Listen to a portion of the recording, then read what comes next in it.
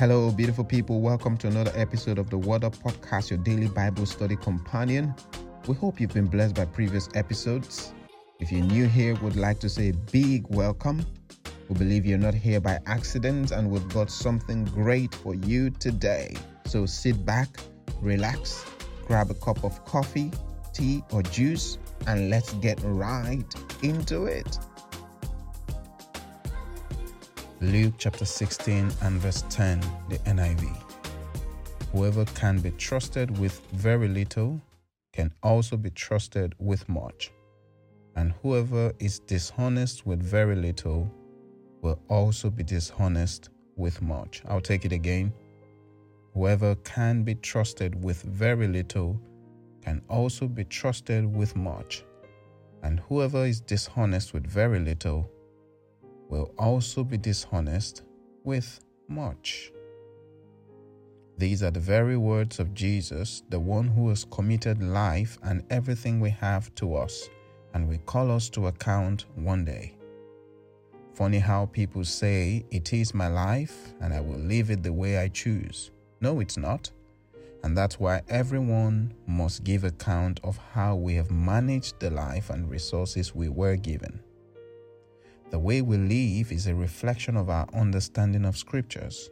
A quick pointer to what 1 Corinthians chapter 4 and verse 7 says. It says, "For what gives you the right to make such a judgment?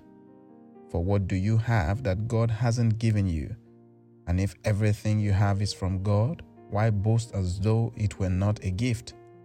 It is clear from this passage that there is nothing we possess that we have not been given by God. Hence, we're just stewards, custodians of God's resources, and we will give account of how we have managed them.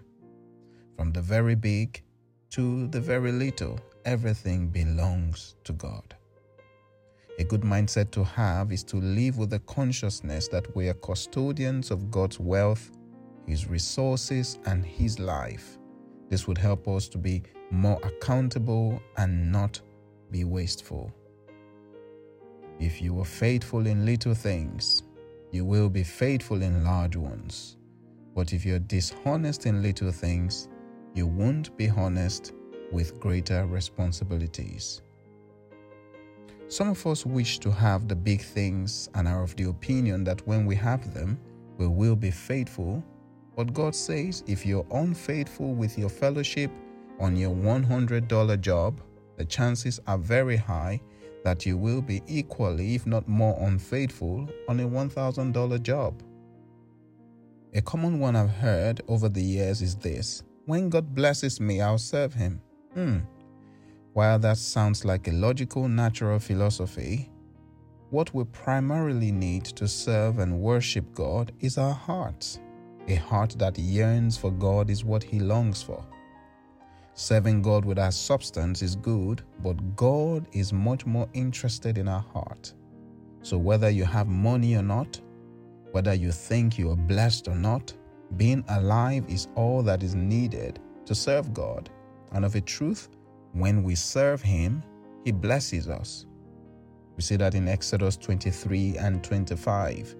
It says, "And you shall serve the Lord your God, and He shall bless your bread and your water, and He will take sickness away from your midst." So we see that serving God comes before the blessing. Many times we say we need the blessing to serve God, but our focus is on the blessing and not on God who blesses. Fortunately or unfortunately, I don't know which to say, God sees the heart and is not moved by gimmicks or tricks. So now let's move on and talk about money. Money. The Bible says the love of money is the root of all evil. This does not mean money is evil in itself, because with money we get many things we need in this life, but the love of it, putting money above God, valuing money so much that one could do anything for it, regardless of what it costs, that is the root of all evil. The money we earn belongs to God. Likewise, everything we own. The Bible is a complete book from Genesis to Revelation, inspired by God, and the principles in Scripture cannot be broken. Some controversy sprang up some time ago about giving a tenth of one's earnings to God, and many Christians stood against it, that they were not in support of tithing. Well, that's their opinion, as everyone is open to having their opinion. But in my opinion, there are various forms of giving financially, and tithing is one that I strongly believe in, and the principles are quite clear in Scriptures. The book of Malachi chapter 3 and verse 10 talks about the tithe being taken to the house of God, so the idea of giving one's tithe to the poor is not scriptural. The act is called almsgiving and shouldn't be mistaken with tithing. The act of tithing is worship. The act of tithing is worship. We come and we tell God that the money belongs to Him, and we've brought this little back to Him to say thank you. Tithing should be done in the local assembly where you worship and are being fed the spiritual word of God. It should not be transferred somewhere else to your home church. That sort of giving is referred to as an offering or a gift if you wish, but should not be taken from your tithe. The tithe is an untouchable 10% of your income, which belongs to God. It is not a gift to God. It belongs to Him. If someone struggles to tithe from £1,000 earning, which is £100, the chances are that tithing £10,000 earning will be difficult. Anyways, this is not a teaching on tithing or giving, but we're to live with liberality, knowing that God owns all that we possess. And if we prove faithful in the little, He brings the increase. Give the issue of tithing a try and see what God does in your life.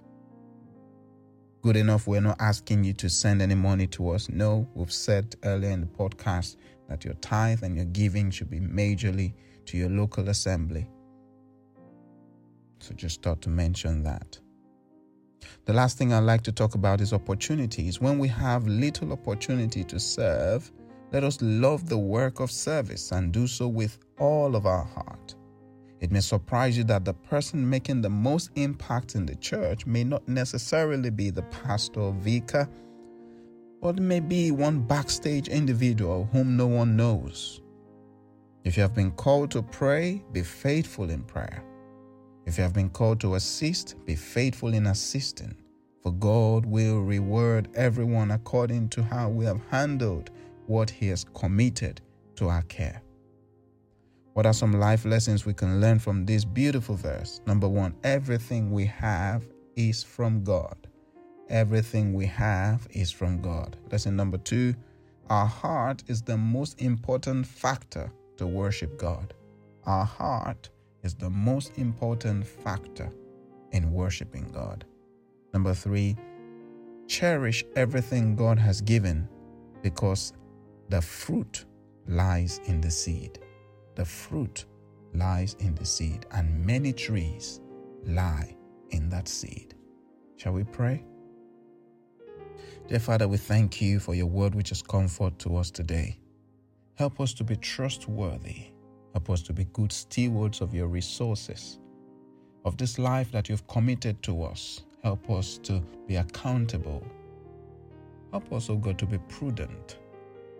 And when You return and You call us to account, help us to be able to give good account of how we've used what You've committed into our hands, the giftings, the life, the resources, everything. And may we get the remark from You, well done, my good and faithful servant.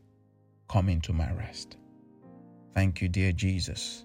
In Your name we pray. Amen. Thanks for tuning into the Word Up podcast today. We hope you've been inspired by God's Word.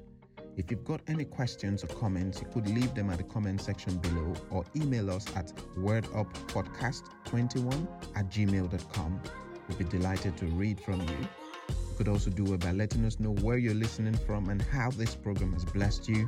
See you next time for another exciting and inspiring episode of the Word Up Podcast.